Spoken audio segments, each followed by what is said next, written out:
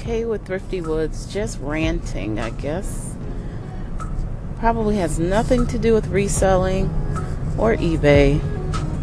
I'm in the car. It is 0 degrees in Minnesota. And it's freezing. It is freezing.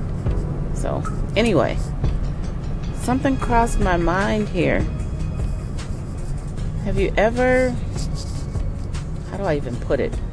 Have you ever known someone who is always going somewhere? Always has somewhere to go. They're busy, busy, busy.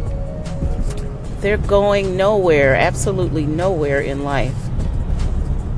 They're just busy bees. It annoys the hell out of me. So, just something that's on my mind. I just spoke to someone who just has to go somewhere, but they don't have anything going for themselves in life overall. So I don't understand how that works. Maybe you can help me out. It's Kay with Thrifty Woods.